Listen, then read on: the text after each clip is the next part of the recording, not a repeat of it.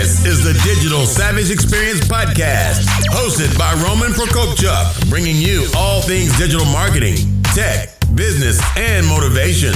What's stopping you from becoming relentless in all aspects of life? Are you ready to become a digital savage? Let's get into today's episode.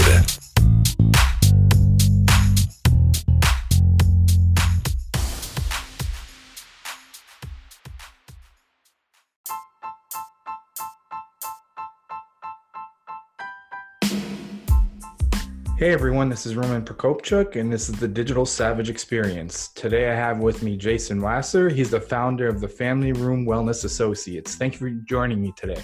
Roman, it is a pleasure to be hanging out with you after we just met a few weeks ago at the podcast conference.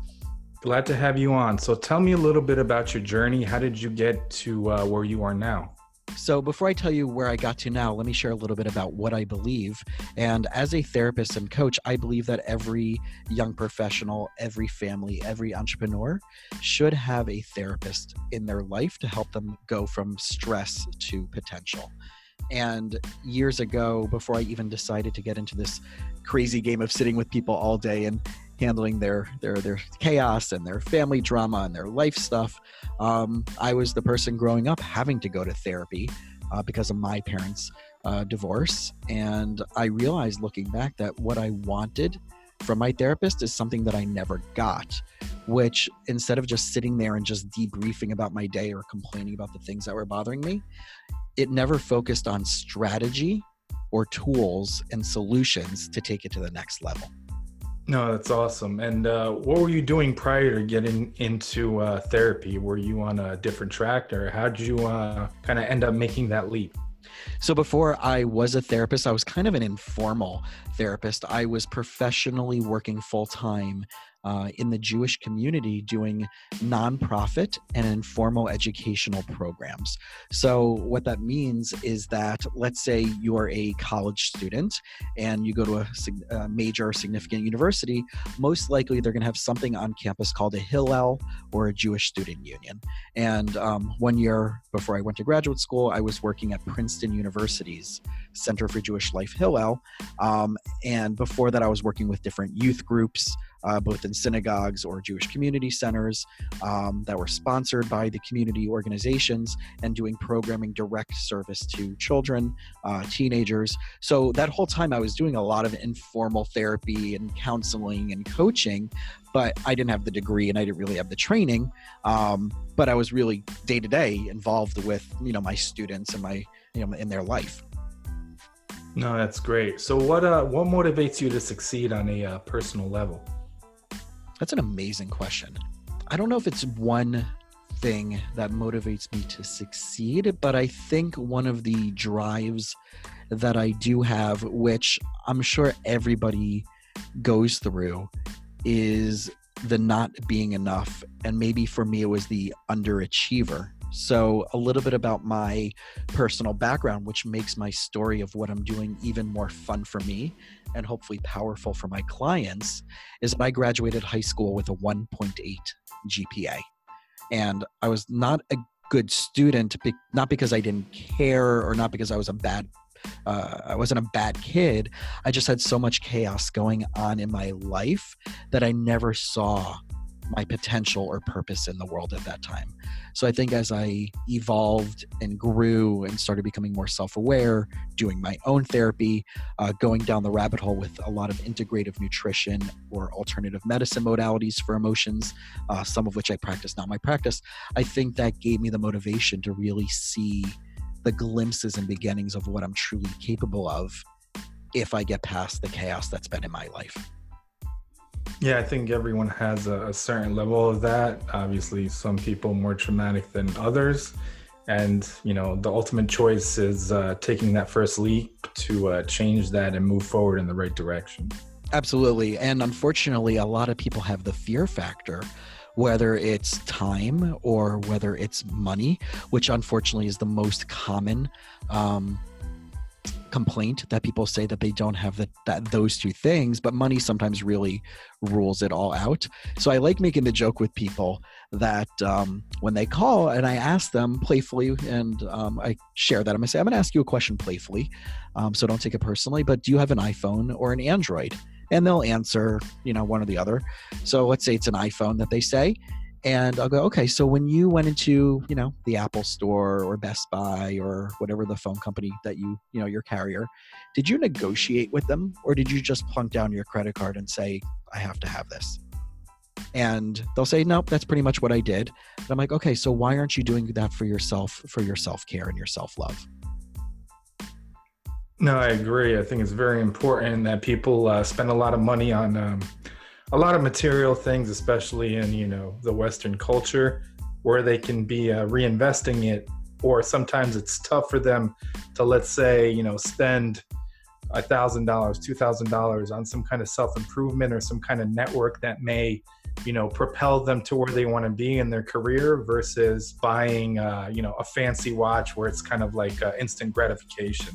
Sure. And people can have both. I'm not judging people who do decide, and I know you're not as well, knowing you, right? But it's again, what are you deciding are your priorities? So when a couple comes to me and they say, we want to have the best marriage ever, I'll ask them the following questions. So what books have you read on, making a relationship work, or relationship skills or relationship tools? And, maybe if I'm lucky, they'll read maybe 1 or 2 books, but on average, it's like, nah, I haven't read anything. Okay. YouTube videos. How much time have you spent watching any free YouTube videos? 3 minutes, 5 minutes, 7 minutes, these little clips that are out there floating through the internet. And, the average will be none, right? I haven't spent any time doing that. Okay. Talks with a spiritual leader or a guide or previous therapy. Nope. Never talked to our guru, imam, rabbi, priest, pastor, nothing. Okay. So you're telling me you want to have an amazing relationship, and you've done absolutely no effort to put into it. It's kind of like going to the gym and walking in the gym expecting your 6-pack to just show up. So what I'm challenging people out there to do is that if you do want something and you say it's a priority, what are the action steps that you're willing to do in order to align your goal with what actually is happening in your day-to-day life? And again, it's okay, go buy that watch. It's okay, go take that vacation, but you want to know what you're coming home to, to take you to have those things at the end of the day, such as a healthy life, a healthy family, a healthy business, healthy children, healthy morals and ethics, all those different things. Yeah, I agree. I think oftentimes people go to different kind of professionals looking for them to solve their problems, where that individual really is kind of a guide to help them, find it within themselves and get to the end result that they're hopefully looking for. Right. And I also find, which is really interesting that you just talked about the end result, I find that a lot of people lack clarity on what that actually is. So they might say, well, I want X, right? And I'm like, okay, well, can you break that down for me in a crystal clear image as if it's standing right in front of you? And unfortunately, people aren't able to do that, which means it's going to be radically difficult to get to their goal. So one of the things I do with them as a therapist and a coach, whether they're in my office or I'm working with them online, is to have that crystal clear clarity on what that looks like, what that feels like, what comes up when they, right? What other people might even be upset about if that happened for them, right? If they're getting something good, who might be triggered and bothered by the fact that you're finally getting what you think you might want or deserve. And I work with them around all of those things because I'm really conscious about finding the hidden traps and triggers that keep people from getting what they want out of their life. Yeah, I agree. I think it's that much harder in, personal life, business, where you are hazy about kind of what your goal is. So you're never going to put together an adequate plan that kind of takes advantage of everything if you don't know kind of the final destination. 100% agreed. And I think that's what keeps a lot of people from reaching their goals, and the idea that then they get stuck multitasking on too many things at once, and then nothing really gets done. And I'm wondering, and I'm studying more and more neuroscience on this, is that are we truly meant to be multitaskers? And I know was it Keller from Keller Williams, the Gary Keller, I believe it is, wrote that book, The One Thing. I'm not sure if you're familiar with that. No. So can you explain that to the audience? Sure. So I'm a newbie to it as well. I've heard about the idea for a while but I just started listening to the podcast from the person who works for Keller Williams, who leads this community. But the one thing is kind of, what is that singular granular goal that you want to tackle? And to the exclusion of everything else that you want to be doing, you block time out in your day to make that the priority. So if you're saying you want to get your health better, are you blocking that out as the highest priority in your calendar on a daily basis? And then working everything else around it. If you need to be doing cold calls because you need to get a sales number in by the end of the month, are you blocking out a time where you're not checking the internet, you're not on your phone in front of you checking Instagram, you're not sending text messages, but you're just nailing and drilling out cold call after cold call after cold call to connect those leads, and then scheduling everything else around that? So they're very big in this idea of time blocking. And you can plug in everything. And the whole idea is not to have every single part of your calendar filled up, because they say you have to block out downtime as well, where you're not doing anything and you're just being, whatever it is that you want to do. But start with that one thing that your goal is, and don't jump to anything else until you complete that goal. Yeah, I mean, the only way you can do it is block out the time, and that may be taking time away from something else, time from, I'm not dismissing kind of like extracurricular activities, because I think everybody needs something to distress or get away and, regroup. But if you're watching or trying to binge, Netflix show, whereas like if you get home from your full-time job and you're looking to get into something else, you dedicate that hour or two and put it, like you said, on your schedule and live up to it. Eventually you're going to get somewhere, regardless if it's to your end result or closer to it, but you will move forward. Sure. And to tackle that on a higher level, I think that the action steps, the step-by-step recipe in order to get that bigger goal that you were just talking about, people, again, aren't so clear on. So like for example, right now, some of the things I'm going through is juggling my new podcast, You Winning Life, and using that not only as a way to share information like you are to your community, but also as a marketing platform to have people know about me that don't typically already know about me. But I also know that I need to knock on doors and do calls to local people in my community to A, remind them that I exist, the people who know me, but B, people who don't know me but would be a really good referral source for my practice and my associates here. And I can't just assume that my passive marketing tactics, Facebook, Instagram, social media, and my podcast are going to automatically make someone pick up the phone to call me to be a new client, when sometimes they need to be directly in front of me face to face. So we have to figure out like what are the highest priority, goals, but also are our action steps really crystal clear? And are they going to get us the outcome that we truly desire, or are we just barking up the wrong tree? I agree. I think that's a good point also, because in marketing, there's kind of a strategy, push versus pull. Well, in terms of your personal life and other things like the goals you're trying to reach, if you're going to set up positions or things, get things out there that are passive. So more so, pushing a message, or you're going in physically, like you said, knocking on doors, making calls. And I think it's a mix of both. Yeah, completely. And everything goes back to the human relationship, because at the end of the day, no matter even if you're selling a product, you're still selling the relationship. And I know you and I are both in very strong relationship driven businesses and platforms, but at the end of the day, it's still based on your reputation and the desire that they wanted to work with me and you, right? Yep. And the reputation is, key. So if there's you and there's 5 other people doing something similar to where you're doing, what is that differentiator? Obviously your body of work, how you have helped people, and then that emotional connection. You have to connect with that individual user, kind of the modern omni-channel marketing approach, where you're targeting each user individually and what they're looking for in terms of pain points versus kind of a bigger audience, and hopefully something sticks or resonates with one person. Yeah. And I think if you took it to to go a little bit deeper on that, is how are you going to be the best person to solve that problem? And maybe in that conversation with the person you're trying to, so to speak, sell or convince that they should partner with you and working together, is how do you become the person to identify problems that they didn't even know they had that you can also handle as well? Yep, come kind of to the root of the problem. So it may be one thing, but there may be underlying issues. Exactly. So I'm a pattern interrupter. My job as a therapist and a coach is to help people find the underlining beliefs and assumptions that are holding them stuck in different aspects of their life, be it personally, professionally, spiritually, whatever it may be. But I'm always looking for how they show up in one area.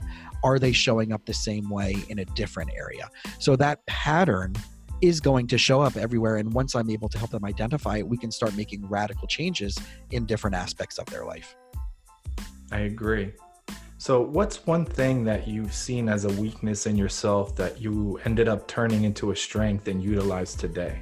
So I think off the bat, one of the things that I realized about myself when it came to the business side of running a business and owning a practice is the idea of investing into myself.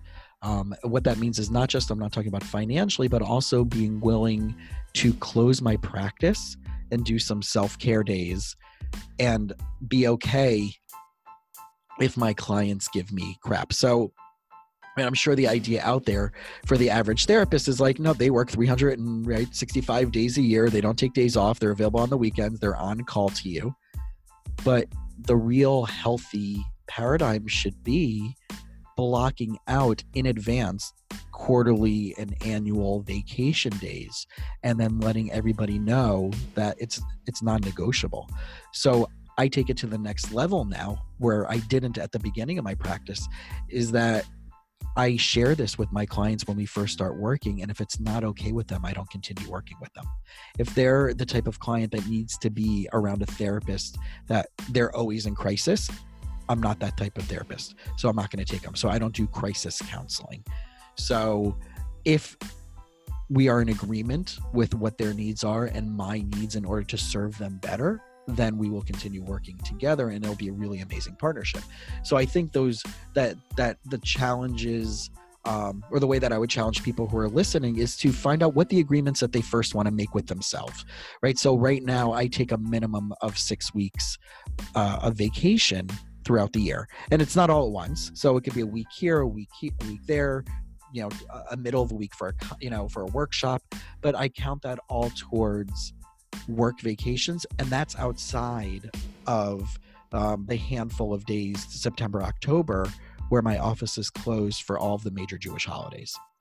And I don't count that towards the days off of self-care. That's my spiritual days, very different than other days. So I have a combined 5 to 6 weeks, not including those days, throughout the year where I don't work. Nice. You're on that European vacation schedule. Yeah, it's when it's scheduled out, right? So I know, and that helps with commitment to rhythms and rituals. There was a last minute conference. I have a buddy of mine, I'll give him a shout out, Evan Stewart, of the Obsessed Coaching, and really incredible buddy of mine. So he put together a day-long conference about a month ago in Dallas, and a week before I won a VIP ticket. So I get the call, and he's like, so can you get out here on a plane before I give the ticket away to somebody else? And within 5 hours, I booked my flight. I called some friends in Dallas, and I emailed all my clients from Wednesday, Thursday, Friday, because, I'm going to make a weekend out of it. And I'm like, listen, I would be an awful therapist to you if I didn't do self-care days that I didn't even know were expected. So are we okay with rescheduling for the next week? Because I know you're not dealing with anything massive. Or would you be open, if you really want to not push it for a week off, would you be open to doing a video session? So everybody was totally cool. They're like, no. They're like, we would be upset if you didn't go. Like, that was the most common thing. Like, go, have a great time. It's going to be amazing. We want to hear about it when you get back. So I invite my clients to be part of my culture of personal growth, because they know I'm talking about, right, the podcast conference. They know that I'm going to be talking about the people I meet, such as you, to use these as metaphors and stories to inspire them to get a better life. Yeah, I agree. And I think it's important that self-care aspect, especially in kind of being an entrepreneur or starting a company, founding a company, because oftentimes the founders, the entrepreneurs have, you know, high levels of depression and burnout, and oftentimes leading to suicide. So that kind of self-care and that kind of mindset where it's okay to take a day off, and even working, you don't have to work 20 hours a day to get to your goal. If you're working, you know, let's say 10, 8, 6, but they're productive hours, you can still attain the same result without, you know, destroying your health and, you know, sanity. Agreed. And that's why the entrepreneur coaches that I work with talk about starting with the end in mind, right? A lot of people go into building a business or into a relationship kind of like, well, I'll figure it out as I go, right? If they're dating is a great example. It's kind of like, well, if they turn out to be the right one, then maybe I'll decide to get more serious. Even though, you know, like I say I want to get married and I say I want to find somebody, but they're really hesitant or they're not all in. And it's the same way about starting a business. They kind of start like, well, here's what I can afford. So I'm going to do everything myself. I'm going to be Superman or Superwoman, right? And therefore they never really get past letting go of having to take on everything themselves. And at this point, and one of the things that I think I've learned from where I started to where I am now is, how do I leverage out as much as possible? Because I want the idea of what my practice is now to not be the same practice that I started a bunch of years ago. I agree. Like you said before, that kind of end result and seeing where you want to be. And I think I make kind of like that manifesting that also. So kind of reminding yourself, talking it into existence, creating possibly like a vision board, and then looking and understanding the steps to get there. Yeah. And I love that idea of a vision board, and I wish more people would do that. Have you talked about that on a previous episode? I may have with other coaches and mental health professionals, where it does help, and then mentally it puts you more in kind of the right mindset and kind of positioning it where it's not only an idea in your mind, but you're talking about it, you're seeing it every day, and you're seeing the steps you need to take. Yeah. Well, if you want to explain it from a neurological perspective, you know, when you feel your way to something that you want is very different than just thinking about it, because emotions physiologically really run throughout your entire body. So, for example, the other day, and I've been sharing this story with my clients about how to get into problem solving and why our beliefs are typically what keeps us stuck in solving a problem, is that I'm deciding in which direction I want to go to upgrade my equipment for the podcast. And I know that there are really two specific technical things that I can buy, and they both cost about the same. And my fear is that if I pick one, there's going to be a time in the near future where I'm going to be like, oh man, I really should have bought the other one. So I'm like, what do I do? And I'm sitting here and I'm doing research on this one for an hour and a half, and then I'm doing research on the other one. And I'm like, God, they're both good and they both solve a lot of problems, but they don't all do both. And I'm like, okay, what do I need to do to really solve this problem? So what do you think? And I'm going to challenge you, because I've been asking this to everybody, and so far only one person has said the answer that I came up with. What would be the one thing that would solve the problem for me? Just making a decision, picking one over the other. So that would be the most obvious thing. And that's what's keeping me stuck, because then I'm going to go back to, but how do I know it's the right decision? I'm not an expert and people know more than me. And what if I need this down the road and I made the right? So that keeps me back in that feedback loop of that negative doubt. The problem that needs to be solved is not the $600 or $800 on deciding which one I want. The problem that needs to be solved is, where do I get $1,600? Yeah, I agree. Does that make sense? Yep. Because then there's no problem. So the problem really is not about the product. The problem, if I really check out the pattern and I understood myself and I know myself really well, it's really not about picking the wrong product. It's about, am I spending my money on something that's going to give me the value that I really need and what I want? So the product is not the problem. It's the value of what I'm looking for and the amount of money I'm willing to spend on it. For me, that's the problem. So the problem is really not $600 or $800. It's really $1,200 to $1,600. So my goal and my way to solve this problem is to figure out, where am I going to find that $1,600? Oh yeah, I mean, that's a great way of looking at it. Most people don't kind of peel back the layers to that underlying issue to get you through to making a decision. And that's exactly my goal and hope for people that I'm working with as a therapist and as a coach, is that, you know, the idea, and this is one of my favorite things that I love sharing from my graduate school education, is this concept that the problem is not the problem. It's the belief about the problem. That's the problem. Yeah, I agree. So what's one piece of advice you can leave with the audience, personal or professional? Oh, so you're asking a therapist to distill everything he knows down to one thing. So that's a tough one. But I think at the end of the day, it all goes back to what are you willing to do to invest in yourself? And I mean that both physically, right? Going to the gym, eating healthy, getting rid of the junk food and the high fructose corn syrup. And, you know, and there's so much research out there on just what's going on with food production these days that it's just not a debate anymore. It's just a choice of people willing to take that step or not.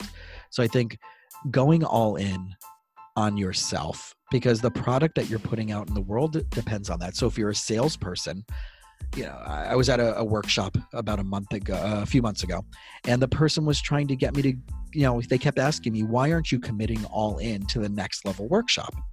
But the person who was standing in front of me was easily 150, 200 pounds overweight.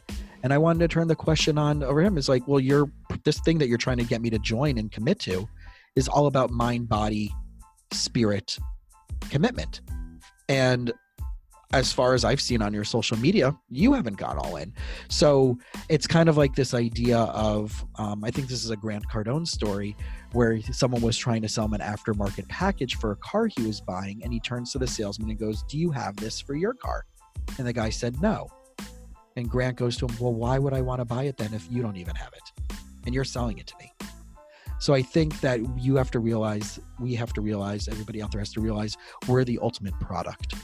And we have to be living that which we want to put out into the world. And the best way to do that is by investing in yourself through therapy, through coaching. Yep, practicing what you preach.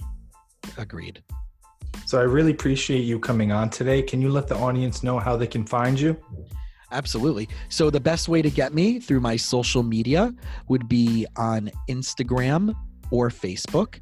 And that would be Jason Wasser, WASSER, LMFT, which stands for Licensed Marriage and Family Therapist. Again, that's Jason Wasser, LMFT. You can also check me out on my website, which is www.emotionalallergies.com. Awesome. Thanks again for stopping by. Dude, it's my complete total pleasure to hang out with you. I wish it was back in person again, as we had a really great time when we hung out a few weeks ago.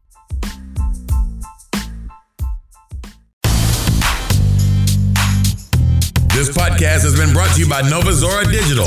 Find out how Nova Zora Digital can help your company grow online. Learn more at novazoradigital.com. Until next time, all you digital savages.